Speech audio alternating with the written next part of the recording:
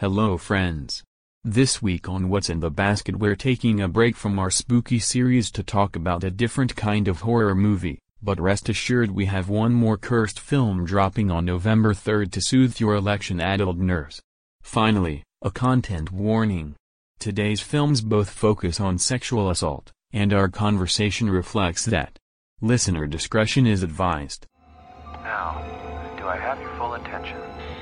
Screw you. Hello to Yogi, hello to Boo Boo, hello to Scooby-Doo. Barney and Bradley.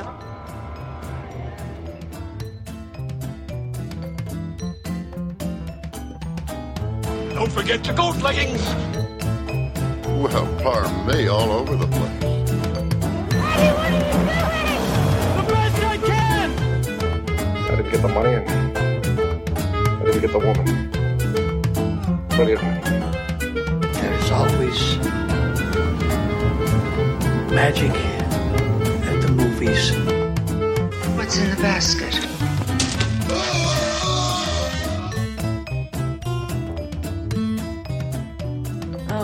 Trump has corona. He has it. Kellyanne has it. RNC Chairwoman McDaniel has it. 3 Republican senators so far. Just Melania has it. Lots of people are currently ill with the coronavirus. Not Pence yet, because mother makes him wear a mask, but soon. Chris Christie, yeah, and of course, Patient Zero, Hope Hicks, of course. And probably very soon a lot of other people. And like all the fucking Dems coming out and being like, thoughts and prayers, hope he gets better. It's like, no, I think now's the time to stop being nice. I think it's just so pathetic because you have someone, a doormat like Biden being like, thoughts and prayers to the president for a speedy recovery. And that if Biden got sick, Trump would be like, Sleepy Joe's on death's doorstep. God's punishing him for the hair sniffing, which he probably is. God will punish him for the hair sniffing. But it's like, this man has sat and done nothing when over 200,000 people in his country have died. Like, I'm sorry, I'm not sympathetic. Yeah, thoughts and prayers go out to the staff at Walter Reed, anyone who works at the White House outside of the administration, anyone who has to interact with any of these assholes anywhere else, I feel bad for, the pilot on Air Force One when Hope Hicks was, had her zombie movie moment. But those are the only people I care about. Fuck off. I feel like they're really hoping for some kind of, Kevin Kline, Dave situation where they can find a lookalike to stand in. Imagine looking like Trump. Somebody else with that thick ass you could balance a Scrabble board on. Also, the line of succession for the United States presidency. This is very interesting. Did not know this. Once you get past Speaker of the House and President Pro Tem of the Senate, you get to the members of the president's cabinet, and the cabinet positions are listed in order of establishment. So Homeland Security is the last on the list. So the Secretary of Agriculture takes precedence, which I think kicks ass, actually. Well, we can only hope that they've had to invoke this line of succession in the time that it's taken us to record this and the date of posting. I mean, in other COVID-related news, I left my house for the first time in 9 weeks today, and my cat lost his mind. He was apparently screaming throughout the house, wondering where I was. So we're going to have to work on that separation anxiety, I think. He forgot that outside existed. Yeah. Well, it's not that he doesn't ever want to go outside, which is good because he's an inside cat, and I think really all cats should be inside cats, especially in a place like where I live where there's a lot of wildlife. But yeah, he doesn't even like it if I'm in the bathroom for too long. So.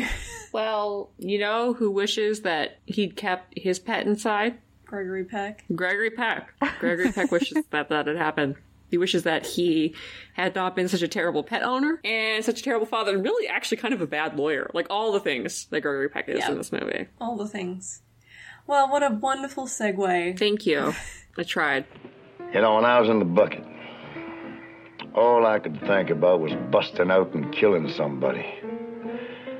I wanted to kill him with my bare hands, slow. Every single night for 7 years, I killed that man. And on the 8th year, I said, oh, no, that's too easy. That's too fast. You know the Chinese death of 1,000 cuts? First they cut off a little toe, then a piece of your finger, a piece of your ear, your nose. And I like that better. But little toe, I'm to understand child. That's it, isn't it? Now, that's your train of thought, Counselor, not mine. My train of thought. A shocking degenerate. Well, I've seen the worst. The dregs, but you are the lowest. Makes me sick to breathe the same air. Hey, Buster. I believe my cousin left me enough to buy me another blast. Hello, everybody. Welcome to What's in the Basket podcast. I am Amelia, and as always, I'm joined by Tiff. Hi. And Candace. Hello. And today we are doing 1962's Cape Fear and also the 1991 remake, Cape Fear. Twice the Cape, twice the fear. Yeah, the Cape of all fears. Yeah, this is the first film we're talking about today is the other movie Gregory Peck made in 1962 where he plays a lawyer in Georgia. Be very different. Yeah. Well, two dogs die in both of the movies. So, spoiler alert, if you never read To Kill a Mockingbird in high school. Well, this is also a book. I literally didn't know that, so thank you for sharing that. It's based on the 1957 novel The Executioners by John D. MacDonald. Yeah, so they are both based on books, but one of them has Robert Mitchum and one of them does not. So I didn't even read the goddamn Wikipedia page for this movie, so that shows you the level of commitment I have. What up? I'm Jared, I'm 19, and I never fucking learned how to read. Well, I think we'll start with the OG, which is the original and the best. Technically a neo-noir psychological thriller sandwich, directed by J. Lee Thompson. As we may recall from the Exorcist episode, J. Lee Thompson was the model for the character of Burke Dennings, who gets yeeted out of Reagan's window. So glowing endorsement of his directorial style. So obviously, again, as Tiff mentioned, it is set in Georgia in 1962. And it centers on Gregory Peck, who is a lawyer named Sam Bowden, who is being aggressively stalked by a rapist named Max Cady, played by Robert Mitchum. And even though they don't say it in the film, they never ever say rape explicitly. It is it's described, basically, and very heavily implied throughout the whole thing, which is a really interesting aspect, especially to this film, because it was 1962, and obviously the production code was not as strong as it once was, but it's this is kind of the precipice, like the beginning of the end, in terms of what they were allowed to do. And even though it was really heavily censored, both before it went into production and after, it's quite an interesting look at, because it could not have been made just 2 years earlier, this film, I reckon. Yeah, I was gonna say, it's an interesting depiction compared to earlier depictions of rape in film. I was thinking of The Accused with Loretta Young from 1949, or an Outrage from 1950. We should do Outrage at some point. But Outrage is probably, I'd say, out of that classic Hollywood canon, Outrage is probably the deftest handling of the subject, most sensitively handled in Outrage, I would probably say. But Cape Fear is not the original version of Cape Fear. We will get into the remake. The original version of Cape Fear, I don't think, is really in any way disrespectful or exploitative. I think in large part because Peck works very well as a moral center, and also because Mitchum plays it with that very particular brand of menace. It's a very human kind of evil that he really did specialize in at this point in time. So, and normally rape is a plot device we've decried in the past, but Cape Fear is really one of the only movies where I think it works and it makes sense because the movie is about a very specific kind of man and the very specific kind of pain that he inflicts upon the whole world around him. I'll get into it later. I was talking to Tiff about this last night. but like I think it's quite different how each of the films treat this character and his motivations and the kind of fear that we're talking about. And one of the original is much more sensitive, but also much more realistic in the kind of fear and horror that it evokes than the remake. But I'll be getting into that later. I just want to give it a caveat first because it is a movie about rape, you know.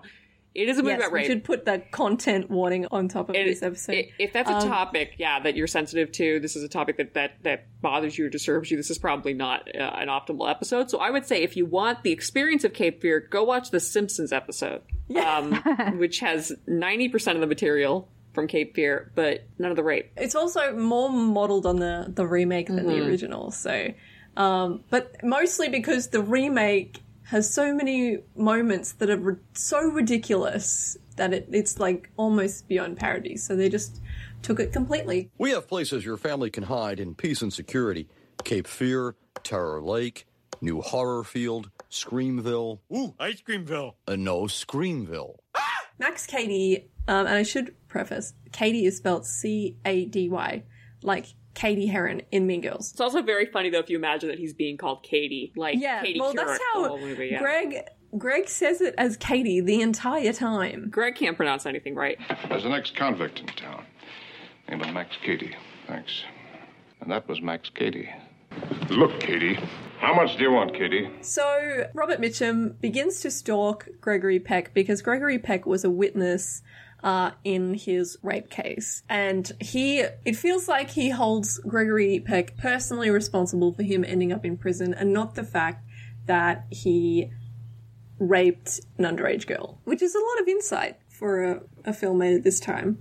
But he begins stalking him and sort of escalates in the type of, violence that he puts upon Gregory Peck. So the first act is to kill the family dog after menacing Gregory Peck in his car. And it's at this point where I'm like, well, if this happened to me and someone killed my dog, I would leave town. That would be enough for me. But Greg, obviously made of tough stuff because he doesn't leave, with his wife, who he calls Piggy, and his young daughter, Nancy. His wife is played by Polly Bergen, and his daughter is Laurie Martin. A discussion happens over the corpse of the dead dog, which I don't appreciate. It's like a medical examiner's office. They got the sheet over the dog, and it's like, I don't need to see this. 10 to 1 it was strychnine, Sam. You couldn't have saved her if you'd been twice as quick. To me, it's the same as murdering a human. It's a shame Nancy had to see it. She was meant to see it. It's a precursor to John Wick. If someone did that to Gull, I would fully go John Wick, you know? Mm-hmm. And the fact that Greg didn't, it's a bit damning on him. Is this when Greg hires the private detective? Oh, but right before that, we have a really good moment, really cool character appearance, because Bob, of course, immediately retains the lawyer, because we learn that while Mitchum has been in prison, he's learned how to read. And he has learned specifically how to read law books. He's got some book learning now. So he immediately retains a lawyer who, it's a really interesting appearance by Jack Crucian, who most people probably know as Dr. Dreyfus in The Apartment, popping up as a Southern criminal defense lawyer. And there's even a snide kind of comment about police brutality in this movie, which is linked to this particular scene, which I find really interesting. Your friend Katie turned up with Dave Grafton. Oh, that's it. Well, got himself the right man. Not for us. Now, you know what he's like. He's one of these ardent types.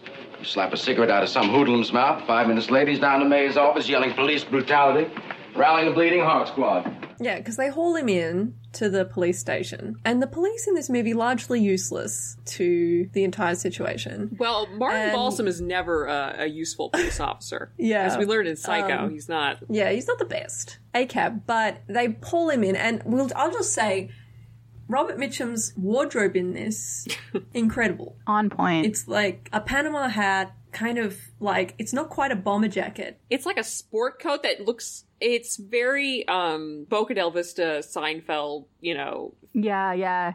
Yeah, he looks like Seinfeld's dad. Yes, he does look like Morty Seinfeld. And also the fact that Mitchum is so closely identified with the Panama hat that when Peck describes him to people, he's like a man in a Panama hat. like well, he can't take the hat right, off. Though, because he wears it the whole fucking time. It's like glued to his head. And he's like wearing like a bowling shirt. And speaking of that, like, he's dressed like he's gonna go bowling the entire movie. And he, in fact, does not go bowling, but Gregory Peck and his family go bowling, and Robert Mitchum follows them to the bowling alley where he hits on Barry Chase. I say hits on, but more menaces is the word.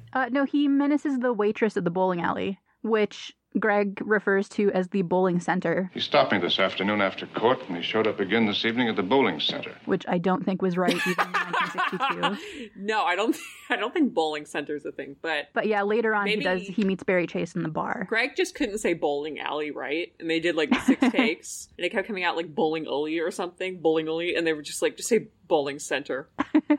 No, but it's like, I feel like Gregory Peck perhaps did not partake in recreation, and that's why it was so foreign to him. Well, you do know the story about what happened to his back. Gregory Peck famously became a movie star because he didn't have to fight in World War II. He was declared 4F because of a slipped disc in his back. And part of the propaganda at that time was you had to explain to moviegoers why it was that this individual was not off, risking life and limb for his country. You famously got the whole Van Johnson, he's got a goddamn plate in his head, leave him alone kind of a thing. But Gregory Peck, this were the official story. It's not specific, I don't think specific to any given studio, because Peck was really the first movie star to start out as a freelancer. So that, just keep that in your pocket, because that's kind of an interesting little historical tidbit. He was able to do that because they were so desperate for young male leads at that point in time. But the story was that he had slipped a disc while on the rowing team at Berkeley. Gregory Peck I don't think was on the rowing team at Berkeley. He had slipped a disc in ballet class while training under Martha Graham. He was doing a routine themed after modern times. Oh my God. Okay. The Chaplin movie. And he slipped the disc. And that's why he couldn't fight in the war. So Gregory Peck, I don't think, did recreation because he was so stiff that he was in ballet class for about 15 minutes and destroyed his spine. That explains why he, runs like David Byrne in Talking Heads. But also, if they had to explain why they were not going to war, how come we don't know why Dana didn't go to war? That's a really good point. That's a really good point. I want the records. Freedom of Information actor quest just on Dana's draft record, because he's not. I don't think he's at the cutoff. Like, I know Joel was too old because Joel was born in 1905. Dana was born in 1909. So it's somewhere between the two that you get the point where they're like, we don't need Joel you. Joel couldn't read. Joel also couldn't read. That was admittedly a bit of a barrier, but I'm not really convinced Gregory Peck could read either. So, judging by the way he pronounces the word trespass in this movie. It'll be more than simple trespass, but I won't wait until he wipes the blood off his hands either. But yeah, after the sort of stripped-down search of Robert Mitchum at the police station, where he's really quite cocky because he gets off, his lawyer sort of gets him out of, the situation, where he does strip down, and it's like, man, they used to think this was good, huh? The sort of barrel-chested man-boob situation. He's sucking in Robert his gut Mitchum so has hard. Going on. It's like, may as well be wearing a girdle. But yeah, it's after this that Gregory Peck hires a private detective to sort of follow Mitchum in his day-to-day. And in the interim, Robert Mitchum is being devious, and this is sort of when he picks up Barry Chase at the bar and brutally assaults her. It's like some kind of message to Greg, like that he knows Greg will see. Mm-hmm. It's definitely much more effective in this version, and the police try and get Barry Chase to, testify against him so that they finally have something on him so they can hold him. But she is so scared and she doesn't want to be associated with it. She is worried about her reputation and the kind of infamy that would surround her if she did testify. And she's also very scared of, Mitchum. Yeah, retribution, because as the private detective notes, and he says this like it's a good thing, if he gets, convicted here, he will get 6 months in prison. Yeah. Now, you filed an assault charge, and Katie will get 6 months in jail. 6 months. And after that, when he walked out of this room, he said to consider this only a sample for my limited knowledge of human nature. Max Cady isn't a man who makes idle threats. Do you believe that I could ever, in my whole life, step up and repeat to another living soul what that man, what he did? What about my family? I'm someone's daughter, too. What about the newspapers in my hometown? Do you think I could bear to have them read about? And it's just like, considering even now we don't treat rape as seriously as we should, she was probably well-founded in her reluctance to testify, and she skips town, understandably. I have 2 things here I wanted to share, because I don't know if I'm going to be able to shoehorn them in later. One, I don't know if we've mentioned this, but the private detective that Greg hires is played by Telly Savalas, a.k.a. Kojak, when he still had hair. Very disturbing. Also, Barry Chase, not fun fact, sad fact, weird fact.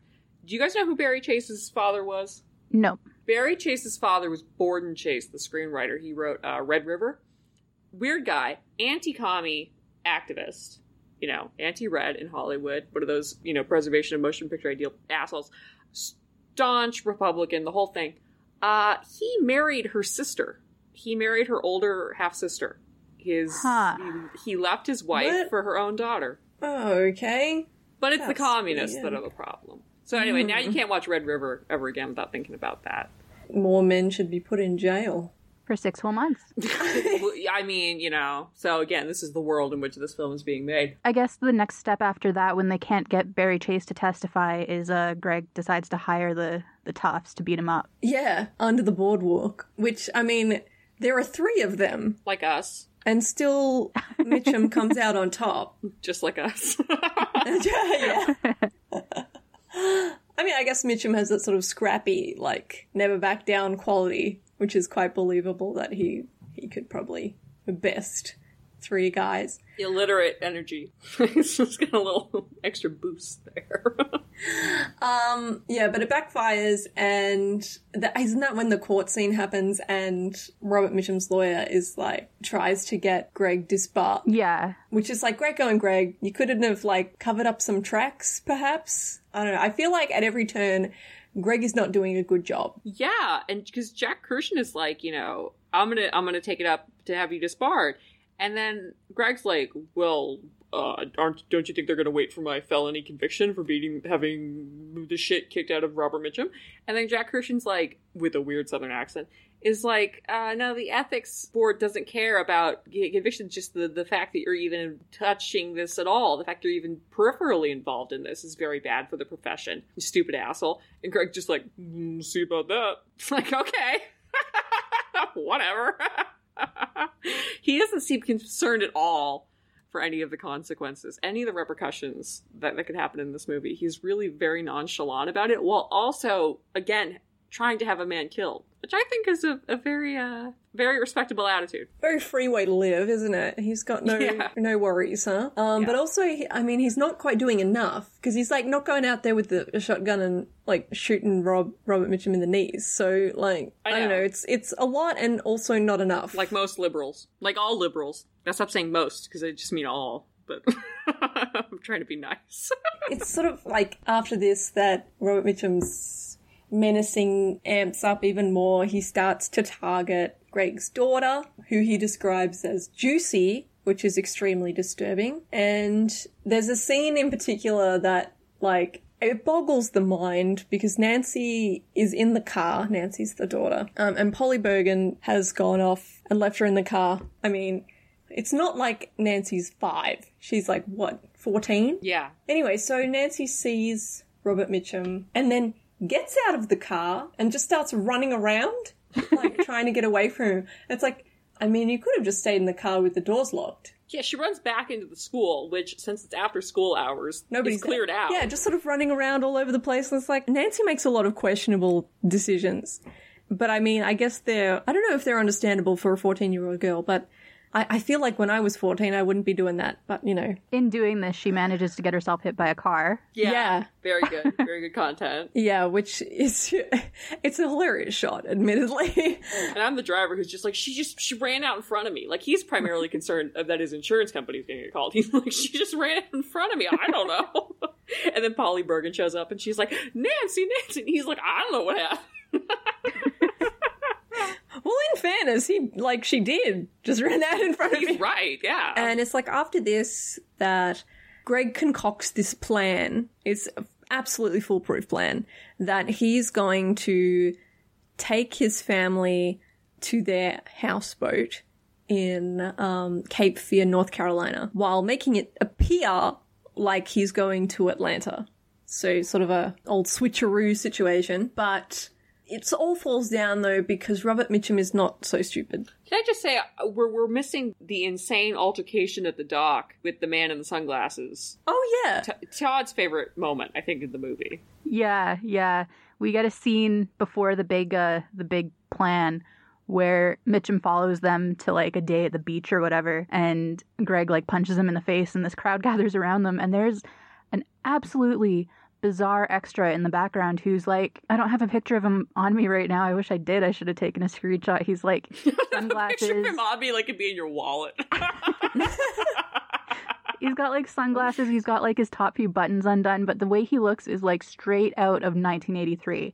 Like, I think this is a time traveler. He's a car dealer. It's absolutely bizarre. Anyway, I love that guy. I'll post him on the Twitter when this goes up. He's crazy. That's sort of when they're all having fun on the boat, which Greg is not poor in this movie. Let's just say that. He, like, owns a plantation. Yeah, I know. It's like, is this an antebellum, you know? Is this where Blake Lively and Ryan Reynolds got married? Yeah. Yeah, it's this huge house, and like then they have a boat, and then Nancy's there being like, oh, when can we get that huge super yacht, Dad? And it's like, are you for real? Anyway. Oh, also, Mitchum's got like a sailor shirt on, right? With like a boat. He's just vibing. He's just vibing. Oh yeah. He's got his striped like Popeye shirt. Like goddamn Marcel Marceau out there. He's just, you know, he's doing him. He's out of prison, living fancy free. So it really just looks like Peck is assaulting a mime on his day off at the boat dock, which isn't a good look. Well, we've all been there, you know. We've all been there. Absolutely. But yeah, so they go to their houseboat, and I just do not understand the appeal of a houseboat. I just don't think that it would be a fun place to stay. But that's just me. I don't know about you guys. I've never been on a houseboat. Yeah. Well, we can't all be Grimes, can we? But yeah, Greg's plan sort of goes to shit because obviously Robert Mitchum's not an idiot and can read now. And he menaces the woman at the flight desk for information about Greg and where he's going. And I mean, to be fair, he doesn't have to menace that hard because of the total lack of airline security in 1962. She's just kind of like, here's everything about this trip. He just basically has to pretend that he has to give Greg some important business information, some important law stuff. We got some legalings that have to occur. And she's just like, oh yeah, he's on the plane. He'll be back later. I can give you his flight number. I can even leave the seat he's on. I mean, she wants Greg to get killed. There's probably a history there. Say, I have a brief here for Samuel Bowden. Yes, sir. Was he on that flight 403? Yes, sir, he was. Now, I don't know whether to mail it to him or not. You don't have any idea when he'll be back, do you? See, he did make a return reservation, sir. 6 p.m. on Thursday. Well, and I guess special delivery will get it to him, all right? Thank you. You're welcome. But Greg sort of expects that Robert Mitchum's going to follow his wife and daughter to Cape Fear, and he sort of sets up this whole thing like he's going to hide and use his wife and daughter as bait, which is very questionable because his wife and daughter are not aware of this plan, or this aspect of the plan. And so Greg and the local is it the local sheriff or whatever it is, do this sort of stakeout in the swamp, waiting for Robert Mitchum to show himself and attack them, which he does. Robert Mitchum appears, and it's like, this is the coolest sort of sequence in the movie. The entire, like, ending in the swamp. It's lit really beautifully. The contrast is really rich, and you get a lot of interesting shots, including the one where Robert Mitchum looks like an alligator. He's floating through the swamp. Really? Honestly, like, I love it because in the lead up to this sequence, he spent like a week or whatever, like dicking around Telly Savalas back home, because Telly keeps calling and he's like, I just can't get him to follow me anywhere because they're trying to plant, you know, like Telly goes back to Peck's house and he does kind of like a fake like package exchange, I guess, with the maid, and he like keeps like going off on these like little like mini road trips and like pulling over, and then Bob is nowhere to be found, and he keeps calling Greg and he's like, I don't, he's not falling for it. And then because the answer is because Mitchum is just kind of mentally preparing himself, probably via meditation, to do this excellent floating entry. You know, it required a lot of mental energy, a lot of precision, you know. I don't know how he does it, honestly, because I'm not sure. I'm sure it's a set, but at the same time, it's like, how deep is this tank? Like, is Robert Mitchum walking on the floor of the tank? He's skateboarding. Yeah, but it's really intense scene, and this is sort of, I guess, the scene that the film is most famous for, the houseboat climax. Robert Mitchum, he kills the sheriff's deputy or whatever. He drowns him, which is brutal. He gets away from Greg and cuts the houseboat loose from its moorings. And he proceeds to attack Polly Bergen on the boat. And this is sort of where the scene with the eggs happens, which is quite disturbing.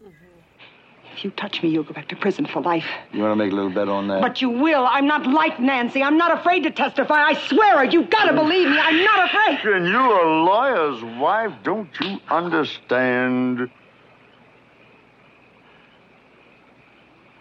that with consent, there are no charges against me? Now, look. I want you to hear this. It's going to save a lot of messing around. Look! I was going to go for Nancy. But I can always make it with Nancy, you know, next week, next month. Wait a minute now. You proposition me. You instead of Nancy. And I'll agree never to see you again, all right? Listen, unless, of course, you want it. And that's how you give your consent. And that's not consent, it's blackmail. And apparently the egg scene was a spur-of-the-moment decision. Before the scene was filmed, Thompson suddenly told a crew member, bring me a dish of eggs. Mitchum's rubbing the eggs on Bergen was not scripted, and Bergen's reactions were real. Imagine just being, like, rubbed with an egg. All in a day's work, huh? And it's quite a brutal scene that happens. They sort of knock around. Apparently, Bergen got a few serious back injuries from being knocked around so much. And Mitchum cut open his hand, and they had to physically stop them from fighting. But it's then that Greg realizes that something's going on. Or is it after he realizes that Nancy's on the shore and... Oh, no, that's right, because Greg comes lumbering into the fucking houseboat, like, lurch. Oh, right, yeah. Yeah. You know, rounds the corner and it's like, what's going on here? And, like... After Peck checks the individual bunks, like, he's so slow in checking this houseboat. Like, yeah. He's looking under blankets and stuff. I don't know why he thought he was the best person to run this sort of complicated entrapment scenario, because, like... He's been bad at it the whole time. He, like, let a guy die. He wasn't able to stop his wife getting assaulted with some eggs. Like, I don't know why Greg thought he could do this. But anyway, it all culminates on this sort of fight where Greg sort of, he shoots Bob. And then this is the best part, I think, in how Robert Mitchum's character work is. Like, he's like, well, go on, do it. Finish the job. Kind of feeling, which I think that Clint Eastwood stole this persona completely. But instead, Greg, obviously, the moral center of this movie is like, well, no, actually, I'd rather you rot in prison for the rest of your life. Go ahead, I just don't give a damn.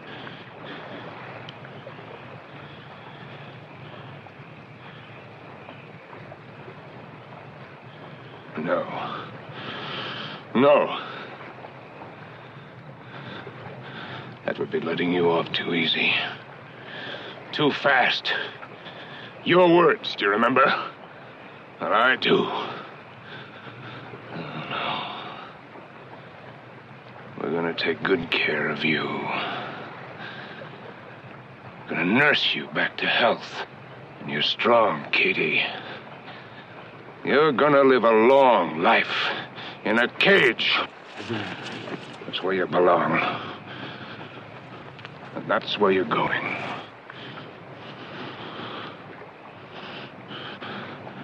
And this time, for life, bang your head against the walls.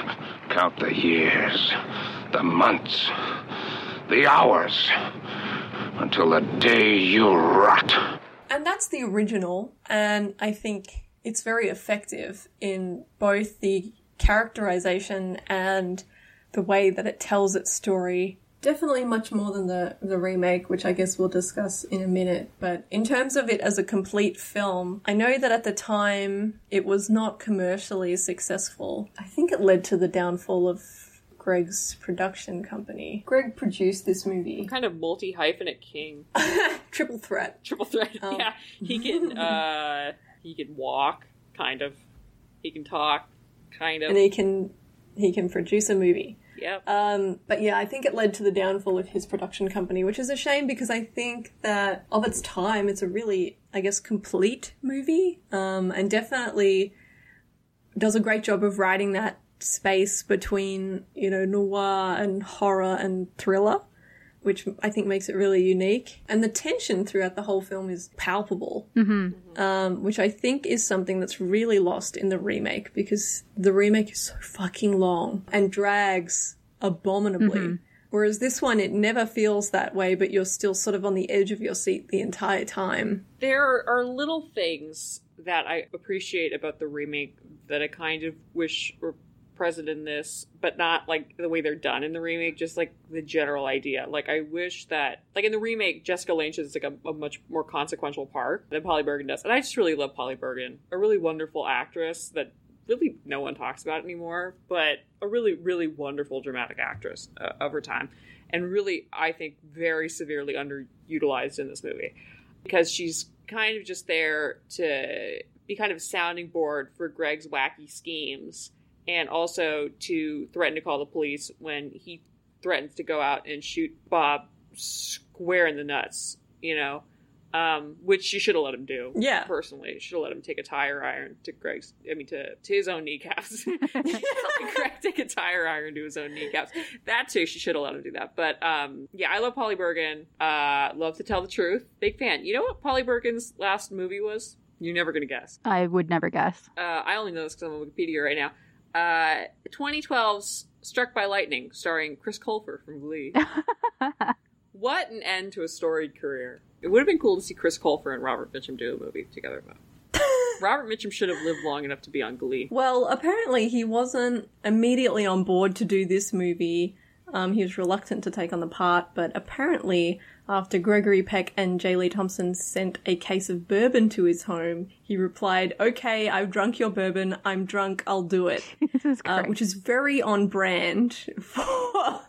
I like your segue right there because it implies that Cape Fear, unlike Glee, was something that he had to be persuaded into. That he would have been very eager to do Glee, just on its artistic merits. I love the concept of Robert Mitchum pissing into Ryan Murphy's car. Yeah. Yeah, I think that would be really good. I wish that had happened. I keep getting headlines about all the different Ryan Murphy projects. It's like, you want to know more about Ryan Murphy's visionary boys? And I'm like, no, I don't. I don't want to know. Oh, the other thing to mention is that apparently Greg and Robert Mitchum did not get on. Shocking. Shockingly, they did not get on. And they try to make a big deal of it because they're both in the remake in, little cameo roles. I guess Robert Mitchum's is like fully a role, but they're also not in a scene together in it. And they try to make a big deal of that. It's like, oh man, they still hated each other even then. I'm like, I think they're too old and beyond hating at that point. I wonder if it was kind of like the situation in the movie we just watched, Deathline, where they couldn't use Christopher Lee and Donald Pleasance in the same shot because of the radical height difference. Well, the thing is, though, they don't have that radical of a height difference between them. What, Greg was 6'3" and Robert was 6'1"? No, Greg is on lifts. Greg is actually wearing, like, Alan Ladd-style Apple box platforms. The whole movie. Milo tins, like, that's why clomping around. That's why he's so slow coming back to the houseboat. He's wearing, like, moon shoes, and it's taking him a long time, to jump from place to place. Well, I do have a quote regarding Peck's feelings on it. I had given him the role and had paid him a terrific amount of money. It was obvious he had the better role. I thought he would understand that, but he apparently thought he acted me off the screen. I didn't think highly of him for that. And it's like, Greg, he did. Yeah, he was right. He really did. Robert Mitchum is incredibly great in this movie. And acts circles around Greg, but I think that is just Greg. I'm going to say general. I am not a big Greg fan. It's not hard to act circles around Greg. Children do it often, and I think that's absolutely a Greg problem. I feel like almost being like Mitchum thought he outacted me. It's like Mitchum could outact anyone, yeah, and because he's Robert Mitchum, and talk about one of the unheralded greats of the form. If Robert Mitchum had been British, he would have had a ton of Oscars. It's just because he wasn't, quite frankly, that he virtually ends up, I think, in terms of his acting acumen, always a very underappreciated actor. I think Mitchum's an actor's actor.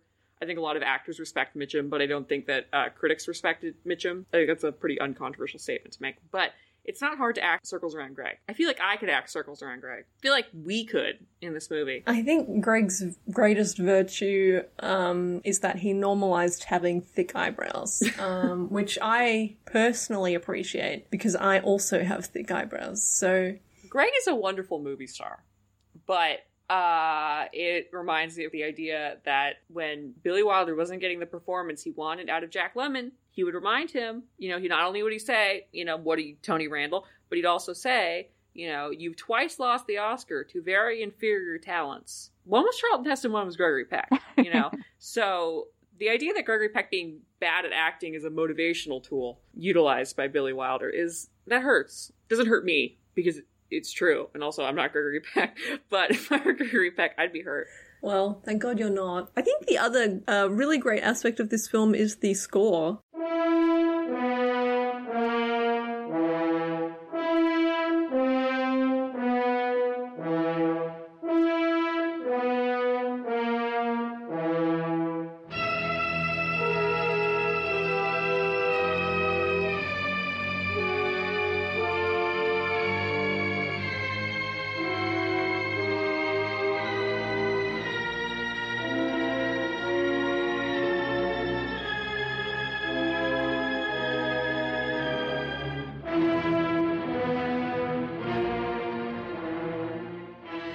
I think it's in a similar vein of Night of the Hunter in that kind of like bombastic, loud score that heightens tension. It's Bernard Herrmann? Yeah, it's Bernard Herrmann, special? who we were pretty mean to in the Exorcist episode because he was a bit of a little bitch. But, He writes good music on occasion. When he wants to. And of course, we must acknowledge that this is a score that I believe all three of us were first introduced to, not through this movie or through the remake, but through The Simpsons. Yeah. Through The Simpsons, yeah. One of those things. Yes, but it's incredibly good at capturing the fear. On Cape Fear. On Cape Fear. Why do they call it Cape Fear? Because that's the name of the place. I know that's the name. I'm saying, why is the place called Cape Fear? I don't know. Ask people in North Carolina. I'm looking it up. Oh, the name was Cape Fair. And Gregory Peck couldn't pronounce it, so they changed it too. So I guess what happened was they found a warning near the mouth of the river left by the New Englanders of the ill-fated colony earlier that year, which disparaged the country and warned against settlement there. So I guess it was called Cape Fear, and they were like, nah, man, this isn't Cape Fear, this is Cape Fear. That is really funny. That's something we would do. Alright, well I guess we can move onto the remake, which is decidedly different and yet the same in many ways. Basically, if you've seen the Simpsons episode, it's basically that, but for 128 minutes. And with none of the jokes. Not funny, not enjoyable, not fun to watch. No, it's just long. It's a very long movie, and it's, I think, quite an indictment of Martin Scorsese as a director. Yeah, I think, because in the original, you can see that, obviously, J. Lee Thompson was quite inspired by Hitchcock in some of his decisions that he's made, and like some of the way that it looks and some of the shots, it's quite Hitchcockian. But the whole fixation plotline, the constant cat and mouse, is kind of like a geriatric strangers on a train. Yeah, you know, at the old folks' home. Just imagine them in Panama hats on that train. But yeah, with Scorsese's version, you can really see that he's trying to ape Hitchcock in a way that isn't, like, good. It feels cheap. Like, some of the shots that focus on particular things, like all the zooms and the tracking shots, like, especially at the end with the gun flying through the air, they just feel really cheesy. It feels like a Brian De Palma movie without the sense of style or the sense of irony, and it therefore feels very juvenile, you know? Mm-hmm. Yeah. It feels like Scorsese was kind of like, what's an old movie that I can do that no one really remembers so that then people will give me credit for things that I'm not responsible for? Kind of like that. Spielberg was going to do this one originally. Like, the option had been up for this movie for a while, and Spielberg was like, it's a bit violent, so I'll do Schindler's List instead. It's like, okay. And so Scorsese picked up this after working on Goodfellas. And yeah, just like made it really bad is essentially what he did. So in his cast, he has Nick Nolte in the Gregory Peck role, Robert De Niro in the Robert Mitchum role. God, I just got so confused reading that cast list because Gregory Peck and Robert Mitchum are also in this version. This is Gregory Peck's last movie, which is quite an indictment on his career. Gregory Peck is in the Polly Bergen role, and Robert Mitchum. And Jessica Lange is the Polly Bergen role, and Juliette Lewis is the daughter, which she obviously takes on a more active role in this version. Oh, and also Ileana Douglas is in this. Yeah, she's like the Barry Chase. She's the Barry Chase role, and she's got that Hollywood royalty with some Melly D blood in there. The patron saint of this podcast. Come on the pod. I loved you on TCM. Let's talk about your lineage. I thought you were saying come on the pod, Melly D. I'm like, what, through seance? Like, what are we doing? We're going to have to do a seance at some point. He needs to know. But if we were doing a seance, we wouldn't be bringing him. It would be Ronk. That's who we're doing the seance for. Maybe Ronk doesn't answer. I think we should specify for our listeners that Melly D is Melvin Douglas, who is Ileana Douglas's grandfather, because I actually didn't know that until like this year. Yes. And if you don't know who Melvin Douglas is, you don't want to know. It's the whole thing. It's just a black hole you're going to enter, and you're never going to be able to come out of it, because you're just going to one look into those eyes. But anyway, we love Melvin Douglas on this podcast. Him and his big ears. But yeah, so it takes on a very, I mean, it's obviously the change in decade has quite an impact on some of the tone in this movie. Robert De Niro is covered in tattoos, like Die Bart Die. Well, what about that tattoo on your chest? Doesn't it say Die Bart Die? No, that's German for the Bart. The. No one who speaks German could be an evil man. This cool, like, clown tattoo. Yeah, I do love the clown tattoo, yeah. And I thought, wouldn't it be great if he had Ben Affleck's tattoos? And he's like, it's the same story, so I'm not going to recount the plot. But he obviously has learned to read, and he's affecting this crazy fucking accent the whole time. Free as a bird, apparently. You go everywhere you want with whomever. That much freedom could maybe get a fellow into trouble. What do you think? I'd like my keys. Could it be you don't remember me? Oh, yeah, sure. I remember you. You were at the movie house the other night. Oh, I'm disappointed. I'm hurt. I would like the keys. Max Cady. You look the same. Maybe 15 pounds heavier. Which is really distracting. He's trying to do kind of what we in California call a peckerwood, accent. I don't know what that means. Yeah. In California, I think it's supposed to be like Okies moved out here to the Dust Bowl, whatever. Peckerwood's also associated with white supremacy, but because a lot of the Peckerwood guys are. But it's kind of like that. Like, okay, again, you have to remember I come from illiterate hillbilly stock, so I'm not being offensive when I say he's basically supposed to be an illiterate hillbilly. Mm-hmm. His illiteracy plays a pretty significant role in this movie, actually, because Nick Nolte has this whole thing where it's like, Nick Nolte does not like people who can't read. He's got a real problem with that. He's a bit of an elitist. Yeah. Anyway, it's I don't even know how you would describe it. It's a very specific kind of Southern accent, and it's very odd to hear it coming out of Robert De Niro's mouth, and it doesn't really I think work. that's what throws me off the most, is that it's coming out of his mouth. Like, if it was anyone else, I'd be like, okay, well, it's supposed to be like, a Southern accent. But with him, it's just like, no, I don't think this is right. This is just simply incorrect. And he's got sort of like a little mullet going on, or just like sort of long, slicked back hair. It's all around sort of a gross look. And he wears, some jaunty caps. He's got like he's got the Jimmy Buffett boat dad thing going on. Yeah, and it's like, I mean, I think it would have been funnier if Robert Mitchum was in those outfits. But, missed opportunities. I think there's a couple of plot points that they've changed to sort of update it, but also to make it make a little bit more sense in terms of motivation. So in this one, Nick Nolte is not just a witness in his trial, he was his defense lawyer. So I think that makes the motivation a little bit more solid as to why De Niro's character would be so hell-bent on getting revenge if his defense lawyer is the one who landed him in jail. Yeah, although it's troubling because the evidence that Nick Nolte withheld was that the girl had quote-unquote, she was promiscuous. Which is like... Not really evidence. No. Because it has nothing to do with the crime, actually. No. And also there's a layer of, marital problem going on. There's the implication that Nick Nolte has previously had an affair that they were working through, and then that brings into question his relationship, because in this one he has a personal relationship with the Illeana Douglas character, who is brutally assaulted by De Niro. And so that brings up more tension in the marital relationship. And it's...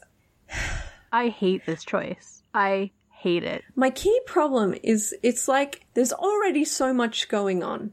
Yeah. And this sort of it doesn't add to the tension in a way that enhances your understanding. It just makes everything longer because you've got to work out this, marriage situation that's going on. It also makes the Jessica Lange character into, this weird shrew.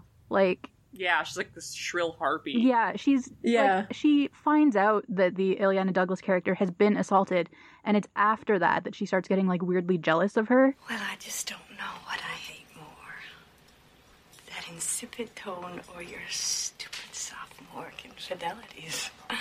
Who was that? Huh? Girl that got beat up? Yes, it was a girl that got beat up. Lori Davis. I already told you she works at the county courthouse. She's a clerk. And what? You're fucking her?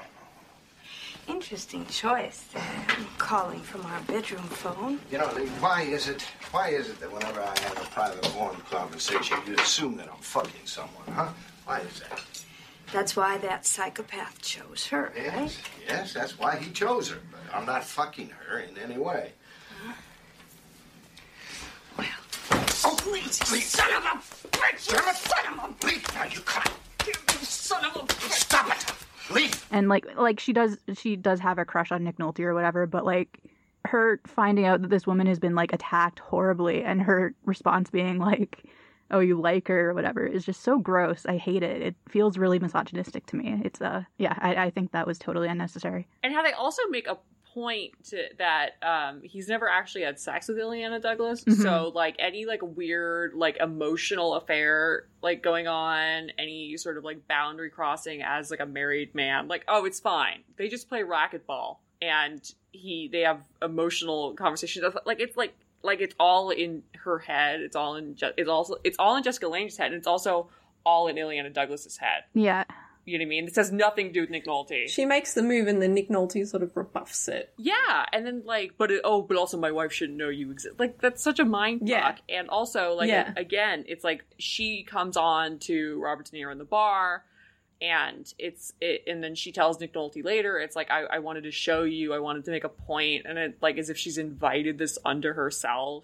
Yeah. It's just fucking gross. I think, too, what I have a problem with in this movie is that it does the thing that Game of Thrones does, where it's like, oh, you've got to show the brutality to really understand the brutality.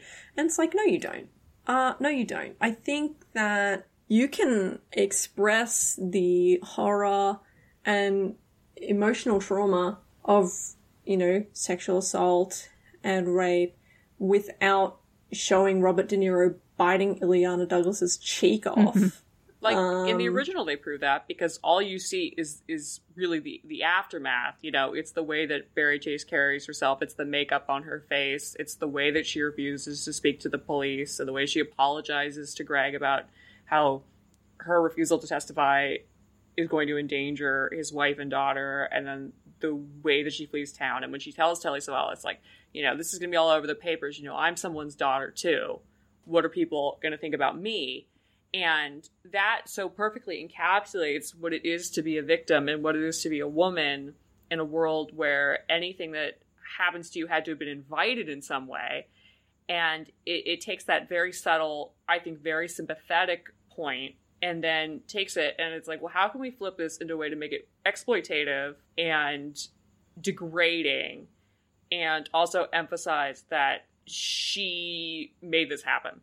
Yeah, it's her fault. In the original, oddly enough, being from the 60s, it's a condemnation of that mindset. But then in this version, it's like it almost agrees with it. It's almost tacitly approving of what happened. I think the other issue I have is that in the original, obviously Robert Mitchum is going to have a large presence because he's Robert Mitchum and he's, doing this incredible, menacing performance throughout the entire movie. But it's still Greg's story. Whereas in this one, because Nick Nolte is so much weaker than De Niro in his performance, it's like all about De Niro and his character. And I think that he's never really adequately condemned for his view on the world or the way in which he thinks. Because even at the very end, he still... Because, like, what was so good about the original ending is that the morality of Greg won out in the end. Like, he chose not to kill him, and that was, like, a powerful act, being like, I will not sink to your level. Whereas in this one, he watches De Niro drown as he's handcuffed to the sinking remnants of the houseboat. And it's almost like a sort of winky face. It's like, does he die? Can you be really sure? And I don't know, it's really weak in comparison, I think. I mean, obviously it's not an ending that necessarily would have played in the 90s, but well, also, I think, like, the banality of evil. Oh, we all have this within ourselves. It's like, yeah, I absolutely have it within myself to handcuff, Amando Boat and watch him drown after he's attempted to rape my daughter. I totally have that. So that whole, like, ooh, we could all do this. Oh, maybe we're all evil too. It's like, they're not quite the same evil. I don't think that that's entirely comparable. And that kind of, like, I'm just, a neutral third-party observer. I'm just playing devil's advocate attitude towards, especially a movie that's, again, about violence against women. It's like, save it. Yeah, exactly. And I think, too, what this movie does in a way that's like a disservice to women is that in the original, you always knew Robert Mitchum was a normal person. Mm-hmm. He was, I mean, not in the way that he thought, but he like wasn't superhuman. He could be anybody from anywhere that has this mindset and has this sort of fixation and violence within him. And I think that's where the strength lies, because it really accurately portrays the horrors that women face, like this kind of perpetrator could be anybody. Whereas in the remake, De Niro has this, like, he's like, oh, I train myself in prison not to feel pain. It's like, what is this? The world is not enough? Like the villain from that? Like, no, it's bullshit. Like, let's get something straight here. I spent 14 years in an A-finite cell surrounded by people who were less than human. My mission in that time was to become more than human. You see?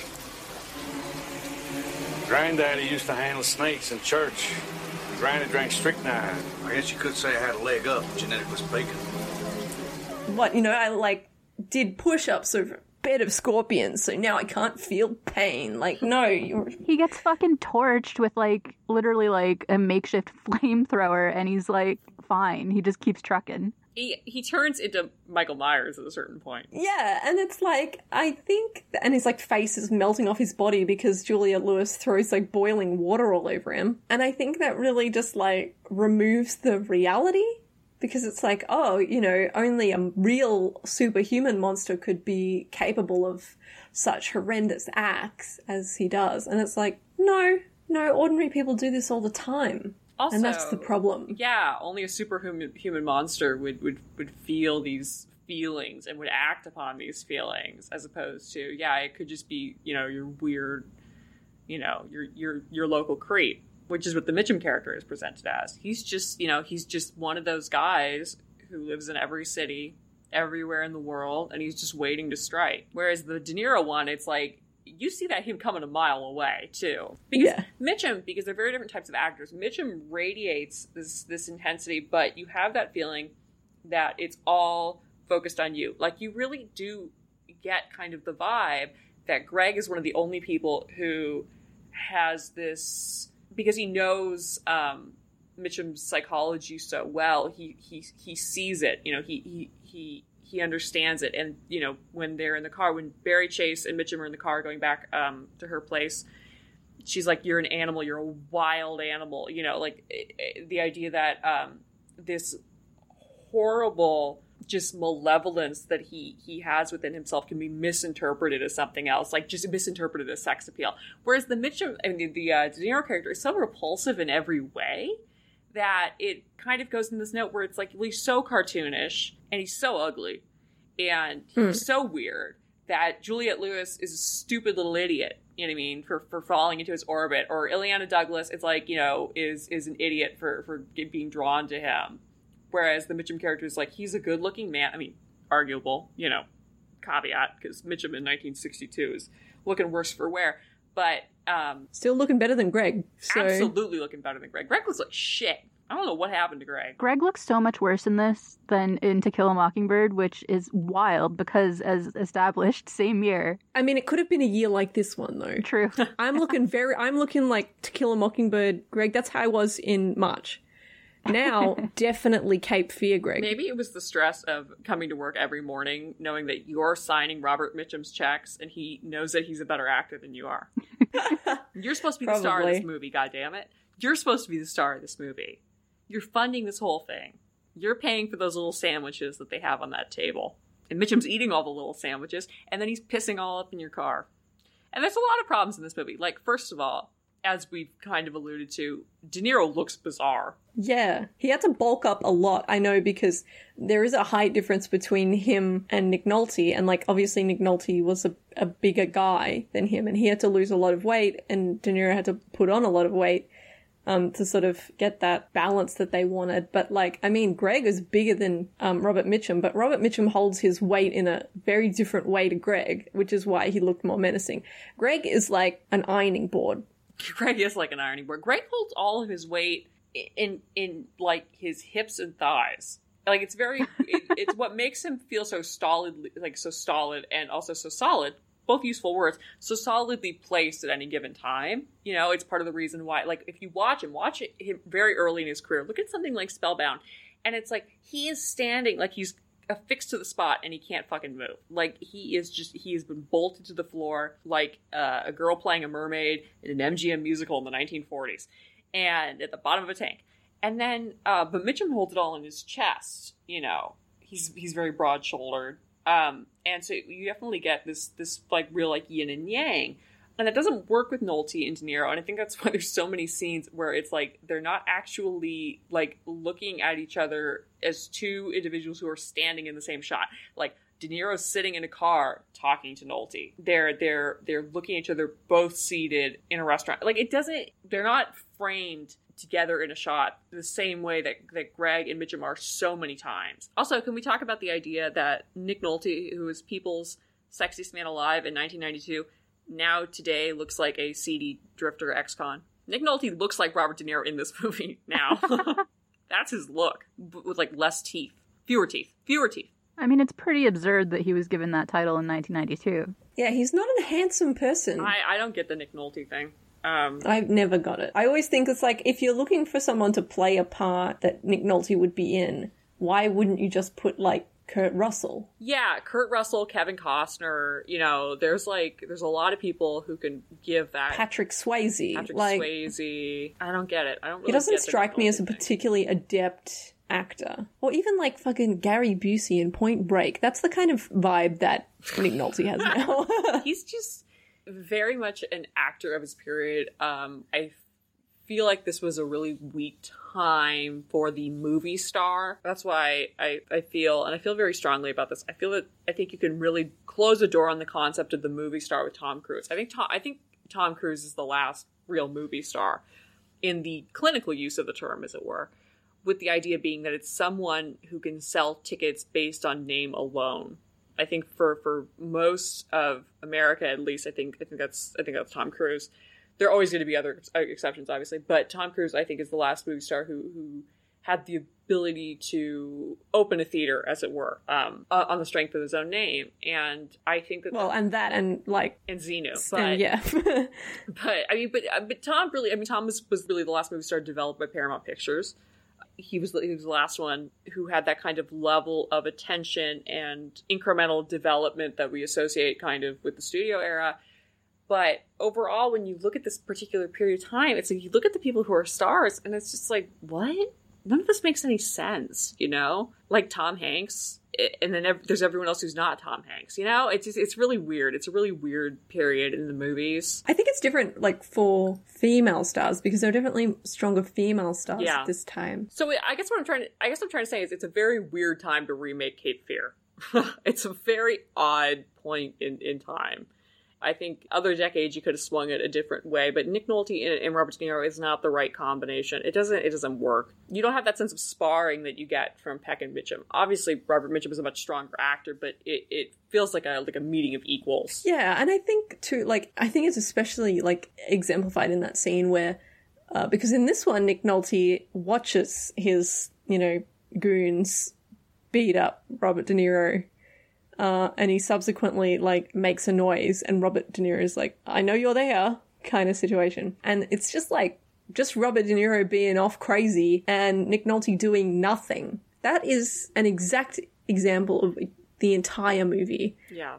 Nick Nolte is really not bringing anything in his performance. And it's funny because he tried really, really hard to get this part. And I don't think that Scorsese should have given it to him. No. Who do we think Scorsese should have given the part to? I mean, I know what we're all thinking, but I don't think he was available. I'm sure he had some sort of half-baked new invention to be shilling at that point in time. He probably had some daytime TV, talk show appearances scheduled.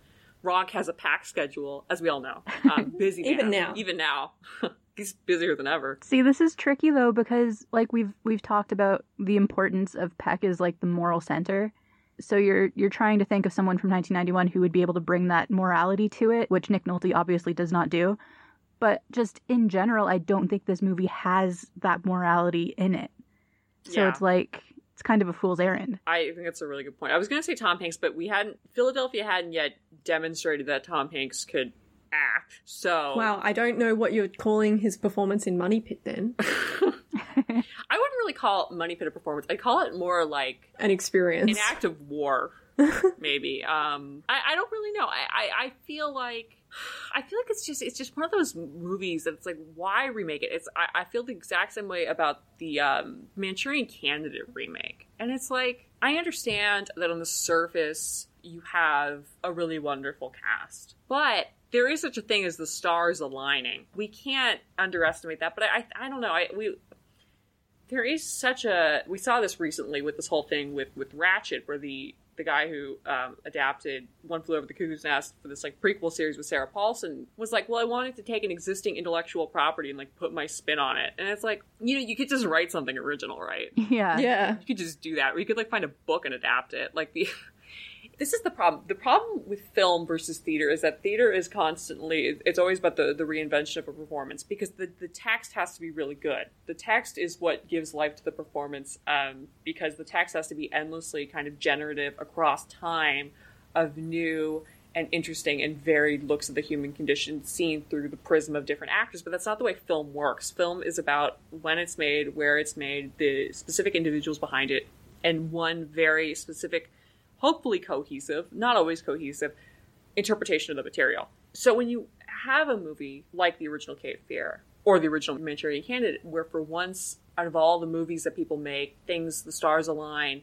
and you have a movie that is so powerful and so strong and so well crafted, it's like, why would you fuck with that? Because you're almost never going to capture lightning in the bottle in a bottle the same way, because so many things can go wrong with a film and you can't fix it. There is no... You can do reshoots, you can do very dramatic editing, you can have the film taken from you by the studio and recut, or fucking portions of it directed by another director.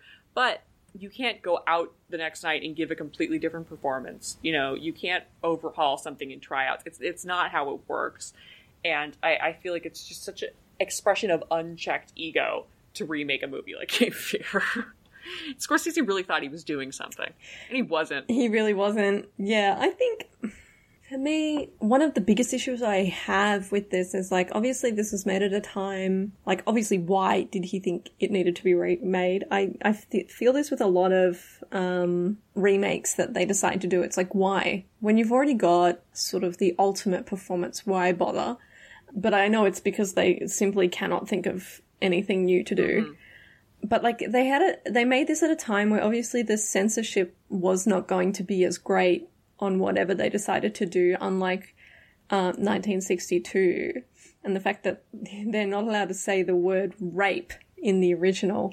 But in this one, they're certainly allowed to show it, which leads me to the thing that I hate the most about this version, is that the Juliette Lewis character is used in a way that makes me deeply uncomfortable the entire time, like, because he directly contacts her, he like calls her, he builds some kind of relationship with her, and like it's really insidious, and he like lures her into this really horrible scene where he's like being sexually explicit and talking to her about like novels, and then he puts his finger in her mouth and they kiss, and it's horrific. It's a horrific scene, but it's also like, I feel like a child knows when they're in a situation that is not good for them. And I think what happens in this is that they take the childhood naivety to a whole new level that just doesn't feel true. Because, like, when you're a kid, you know when something's not right. Yeah. Deep down, you kind of always know. And, like, with someone looking like the way Robert De Niro fucking looks, you would immediately know that something's not right. And I just really despise the way that her character is made out to be. I mean, obviously the Academy does not agree with me. But, yeah, I just really don't like that angle. I also really take issue with, like, the convergence of that with the way, the sort of gaze that she's seen through. Like, I think the movie frames her very sexually. We see her, like, in her underwear and shit. And it's like, I mean, she was, like, 18 or whatever, so I guess she's not a child actress being exploited, but it's still don't love it. She's portraying a child, and they're really hammering home this like naive personality trait, and then like really also very heavily sexualizing her, and it's so skeevy and in a way that feels like it's the fault of the filmmakers and not of the story. I don't like it. Also because I feel like in the original, it's like there's no question that this circumstance is terrifying to her and that she doesn't welcome it and she doesn't want it. But there's this kind of weird note in this one that's like the stirrings of young womanhood. And don't like that. Don't like that at all. It just feels like a very male way to interpret that experience. Yeah, it doesn't work. And that particular scene in the theater where, and I also don't like so when Robert De Niro calls her on the phone initially, he tells her that he's her new drama teacher and he's calling all the students in the class, blah, blah, blah. So then she goes to this theater ostensibly to meet her new drama teacher. And then eventually, like midway through this incredibly long sequence, by the way, it's so long. It's so long. And, God. you know, I have a lot of respect for Thelma Schoonmaker as an editor. Not her best work, by the way. But she's like, you're not really my drama teacher, are you? And he's like, would you be mad if I said I wasn't? And she's like, no. Wait a second. Where are you from? Where am I from? Yeah, Where do you think I'm from?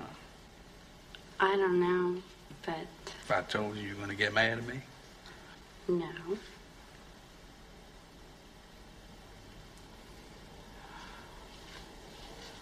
I'm from the Black Forest. That's funny. You're not the drama teacher, are you?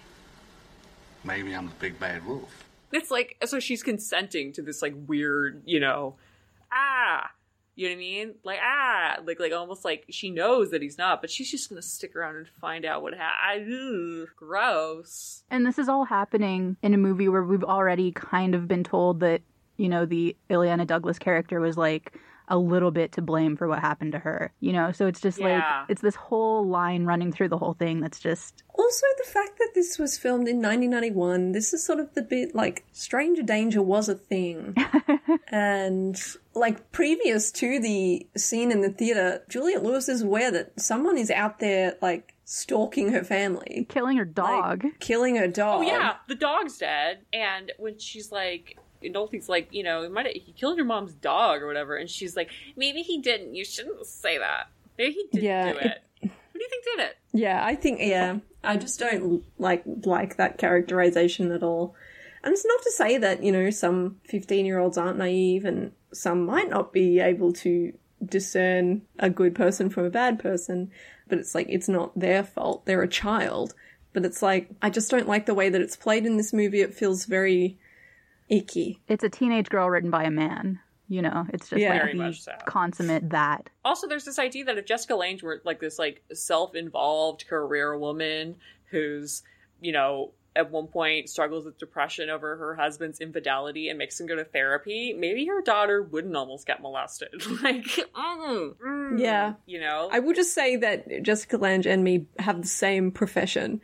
And I've got to say, I do like the advancements the career has made in the interim years, because lithography seems fucking horrible. You're glad you don't just have a huge... I'm glad computers exist now. So...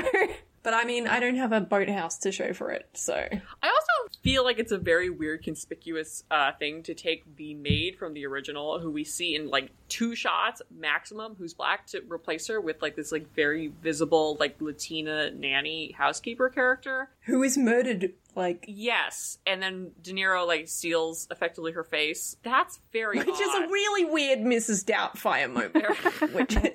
Yeah, Mrs. Doubtfire stole it from this movie. Because that whole scene is crazy, because the, like, is it the private detective or the police officer? Private the private detective sort of sets up this, like, tripwire, which I don't know why the family would still be in the house for this particular ambush. But they set up this tripwire to try and catch De Niro, and it's like this really weird sort of face-off shot with the detective staring into the eyes of a teddy bear that he's rigged to move if anyone sort of comes into the house through any of the entries. And then, like, we see it move, and then it cuts to a scene of, like, the detective sitting down ready to eat, and De Niro dressed as the maid. And it's like, who would buy this? Who would open the door and be like, oh, yep, that's fine. That's obviously the very bulky maid. And then De Niro proceeds to strangle, well, garrote the detective with a piano wire that he's stolen from Nick Nolte's piano. Because he's a jack of all trades. Yes. A lawyer, a racquetball player, a piano player. Also, it's got that horrible, stupid, very visible Chekhov's gun thing where it's like, where's my piano wire? Has anyone seen my piano? And just Glenn was like, I don't know what the hell you're talking. Has anyone were you monkeying around? No, I pulled the piano wire. Come on. Really, Marty? That was the best you could do. But it's also like going to the trouble of removing a piano wire. No one would do this. But also, it's very funny, that scene afterwards where Nick Nolte slips in the blood. Yes. Like, completely ruins the pristine crime scene. I would also like to point out that Elmer Bernstein did the score for this film and just, like, took Bernard Herrmann's score and, like, was like, okay, job done. I put in a few, like, extra little bits and then it's done. It's like when Beyonce got songwriting credit on Ave Maria. Same situation. I feel like if you're not going to take, again, the moral center of the movie, the very strong condemnation of violence against women, just change that up, you know? Don't make him a rapist who's come out of prison. Turn him into something else. Make him, I don't know, spin it. You know, if you're trying to do a new and interesting twist on it, some other grudge that he's got against Nick Nolte, another kind of crime, another kind, you know, it feels like it's in very poor taste to retain that theme from the original and then not portray display the same respect towards that subject. Like, just make it something else. Make him, you know, a drug dealer or something, and then make it about, you know, I'm sure, not that I'm saying Scorsese would have handled that sensitively either, but just do something else, you know? That's the point of doing a remake. The thing that takes it from being, you know, just kind of corny and shitty to being, like, reprehensible in my eyes is that it's effectively a movie that hates women that's about how it's bad to hate women. And it's like, what the fuck is, what is this? I don't want it. Yeah, it bothers me so much because it's like the fact that the 1962 version is much more sensitive. It's like damning on the quality of your remake. If the passage of time has not made you more sympathetic to the plight of women in this movie. But I mean, I guess that's a reflection on Martin Scorsese that he needs to carry with him and take to his grave. He's a coward. Marty's a coward. And I have to say that I feel like if you were to remake this movie today, it should be about somebody getting mad over an eBay transaction. I think that'd be really good. Like, Nick Nolte bought something on eBay and then he claimed that it never arrived and then he left like bad feedback and Robert De Niro decided that he was going to kill people have been murdered over that, like selling fake stuff over eBay. Well, there you go, ripped from the headlines. The only good thing about this remake is, I think, Robert Mitchum's role as the police officer.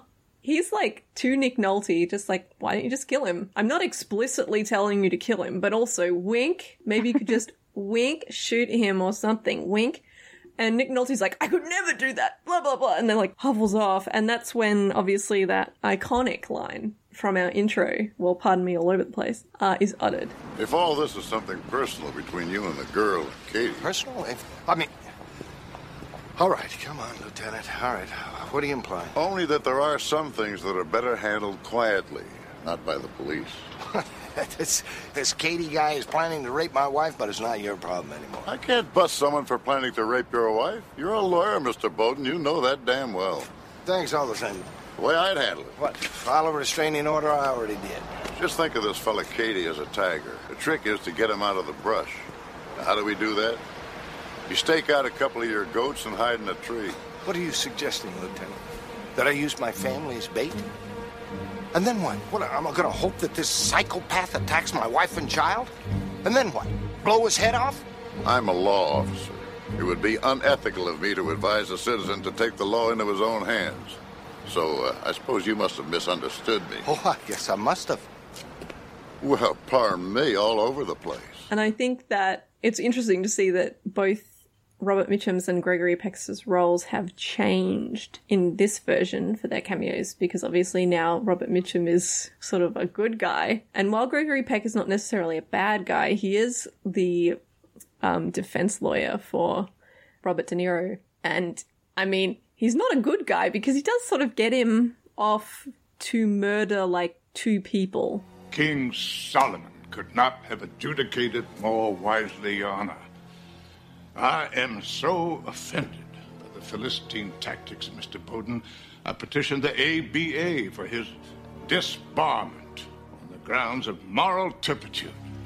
Now, if you will excuse us, my client, son, is due back at the hospital for the results of his numerous X-rays. I was gonna say, it's also really weird that the Martin Balsam character in this movie is Fred Thompson, who you guys might remember ran for president in 2008. And also Martin Balsam is in this, he plays the judge, and he looks like Antonin Scalia. So, I mean, Gregory Peck in this looks like Colonel Sanders, so all he needs is, like, you know, his little thin bow tie, and bam, bucket of chicken. Do you think Greg ever had fried chicken? I can't imagine Greg eating food. Does food count as recreation?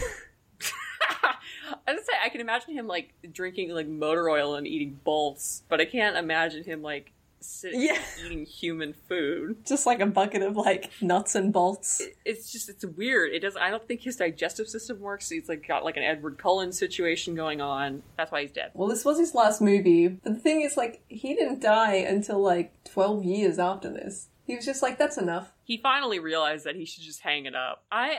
It's a good, no, it's not a good note to go out on. Actually, it's a bad note to go out on. We can't all have an on Golden Pond kind of moment, you know? That's not going to happen for most of us, especially because Gregory Peck's not Henry Fonda, and he could never be Henry Fonda. Probably a better dad than Henry Fonda, though. I just want to drop a spicy take right now, in addition to all the other spicy takes in this episode.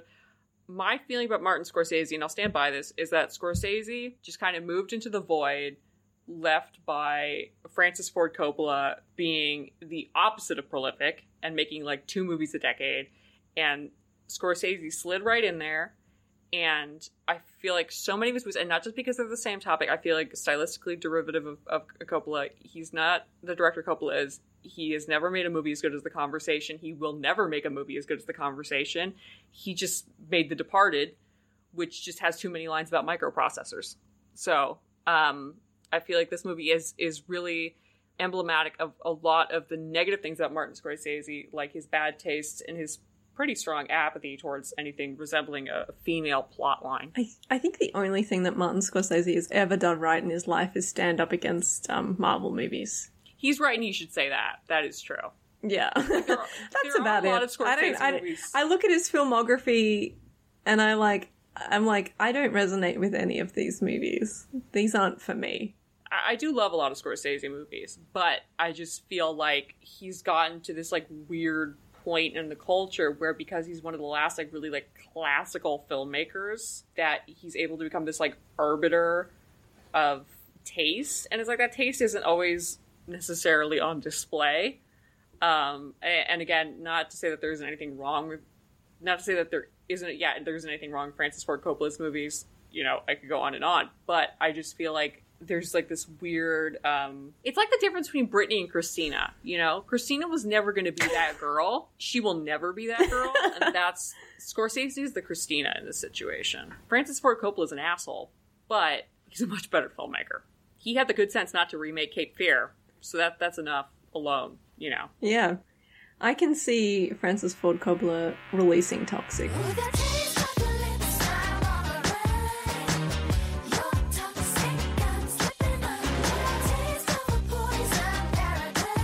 I'm going to make him an offer he can't refuse. Okay, well, I guess we'll just say definitely watch the first version. Don't bother with the remake. Yeah, I think that's a fair assessment. Watch the Simpsons episode. Yeah. True. Yeah. Although I have to say that is one thing I would change about the original, was I would have an HMS Pinafore kind of situation going on there. I definitely think it would have been funnier if Robert Mitchum was hanging underneath Greg's car. Yeah. All the way to Cape Fear. And then if he just stepped on so many rakes.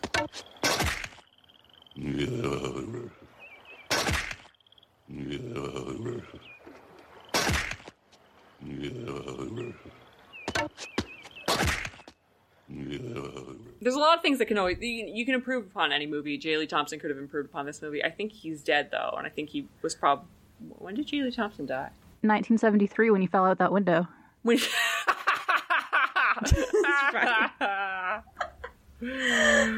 oh my god. Let's see, what year did he actually die? He died in 2002. 2002. In British Columbia, Todd. I've been there. Personal life. Death. He died of congested heart failure on What, you've been there dying in British Columbia? Yeah, in Sook, British Columbia, a district municipality on the southern tip of Vancouver Island. And he died 88 years old, August 30th, 2002. Wonderful day to die. Wow. Okay. That's so weird. What? He, his last sort of noted credit for a movie is that he was the boom operator on the film Bride of Chucky, 1998. What the fuck? So... What? Hold on. Pardon me? How the mighty have fallen. Yes. Whoa. That is sad. I'm like, that's making me sad. I know. How do you go from directing Cape Fear to being the boom operator on Bride of Chucky? I'm not seeing that anywhere on his IMDb page. Where are you seeing that? On his Wikipedia. Oh my god. This is so sad. I'm like legitimately bummed. Like, that bummed me out. That's a horrible note to end on. That's an even worse thing to end on than Conquest of the Planet of the Apes. That's so much worse. Oh my god, he made Eye of the Devil. I love Eye of the Devil. Have we ever seen Eye of the Devil? Have we ever watched that? David Niven plays this guy. I don't think we watched it together. He plays this nobleman who has to return home to his like ancestral homeland, which is this like French like vineyard, right? And then apparently like the secret sauce that keeps the vineyard operating is that every like 100 years or whatever, they have to sacrifice one of the children in the family. That's cool. Yeah, and Deborah Carr is like, there's something is bad is gonna happen. It's like, yeah, he's gonna sacrifice one of your kids. Anyway, Donald Pleasance is in that too. Wow. This is literally so sad. I can't get over it. I can't get over it. That's so sad. That's literally This is probably so the sad. most apt use of it's so sad. Well, that's sad sort of line. This is the most apt. Yeah. Wow. Oh my. Wow. His IMDb page also says that he was a great fan of director Martin Scorsese. His favorite film was The King of Comedy, 1982. Gregory Peck once said there were only 4 directors he could trust to tell him whether or not he was faking his performance: Alfred Hitchcock, George Cukor, William Wyler, and Thompson. Why do you need a director to tell you that you're not faking your performance? Because, like, they need to, like, remove the circuit board in his head and, like, flick the switch. That's how I imagine. It's kind of like, they just need to reprogram him. This man was born in 1914 and they had him holding the boom mic on Bride of Chucky? That's elder abuse. Okay, we have to end this because I'm not going to be able to get over it. All right, thanks for listening, everybody. Please let us know what you thought. If you like the remake better than the original, please unfollow. You can rate and review this podcast wherever you listen. You can reach out to us at BasketPod on Instagram and Twitter. And yeah, stay safe. That's it. Bye. Bye.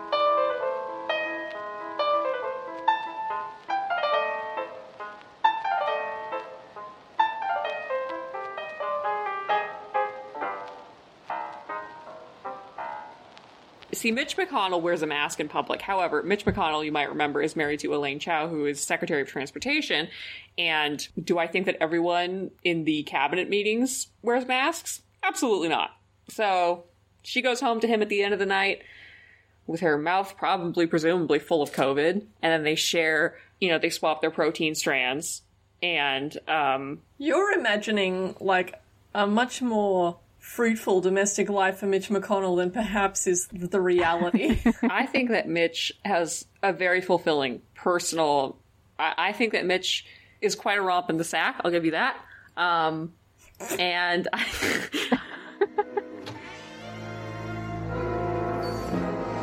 Do you want some brownie before you go to bed? Come on, let me cut you a brownie while they're still hot. Dad, I'm kind of edgy right now. I'd appreciate you not coming in my room screaming and brandishing a butcher knife. Why? Oh, right. The Sideshow Bob thing. Oh, I'm sorry, boy. Mark, you want to see my new chainsaw and hockey mask? Oh, Sorry. What am I thinking?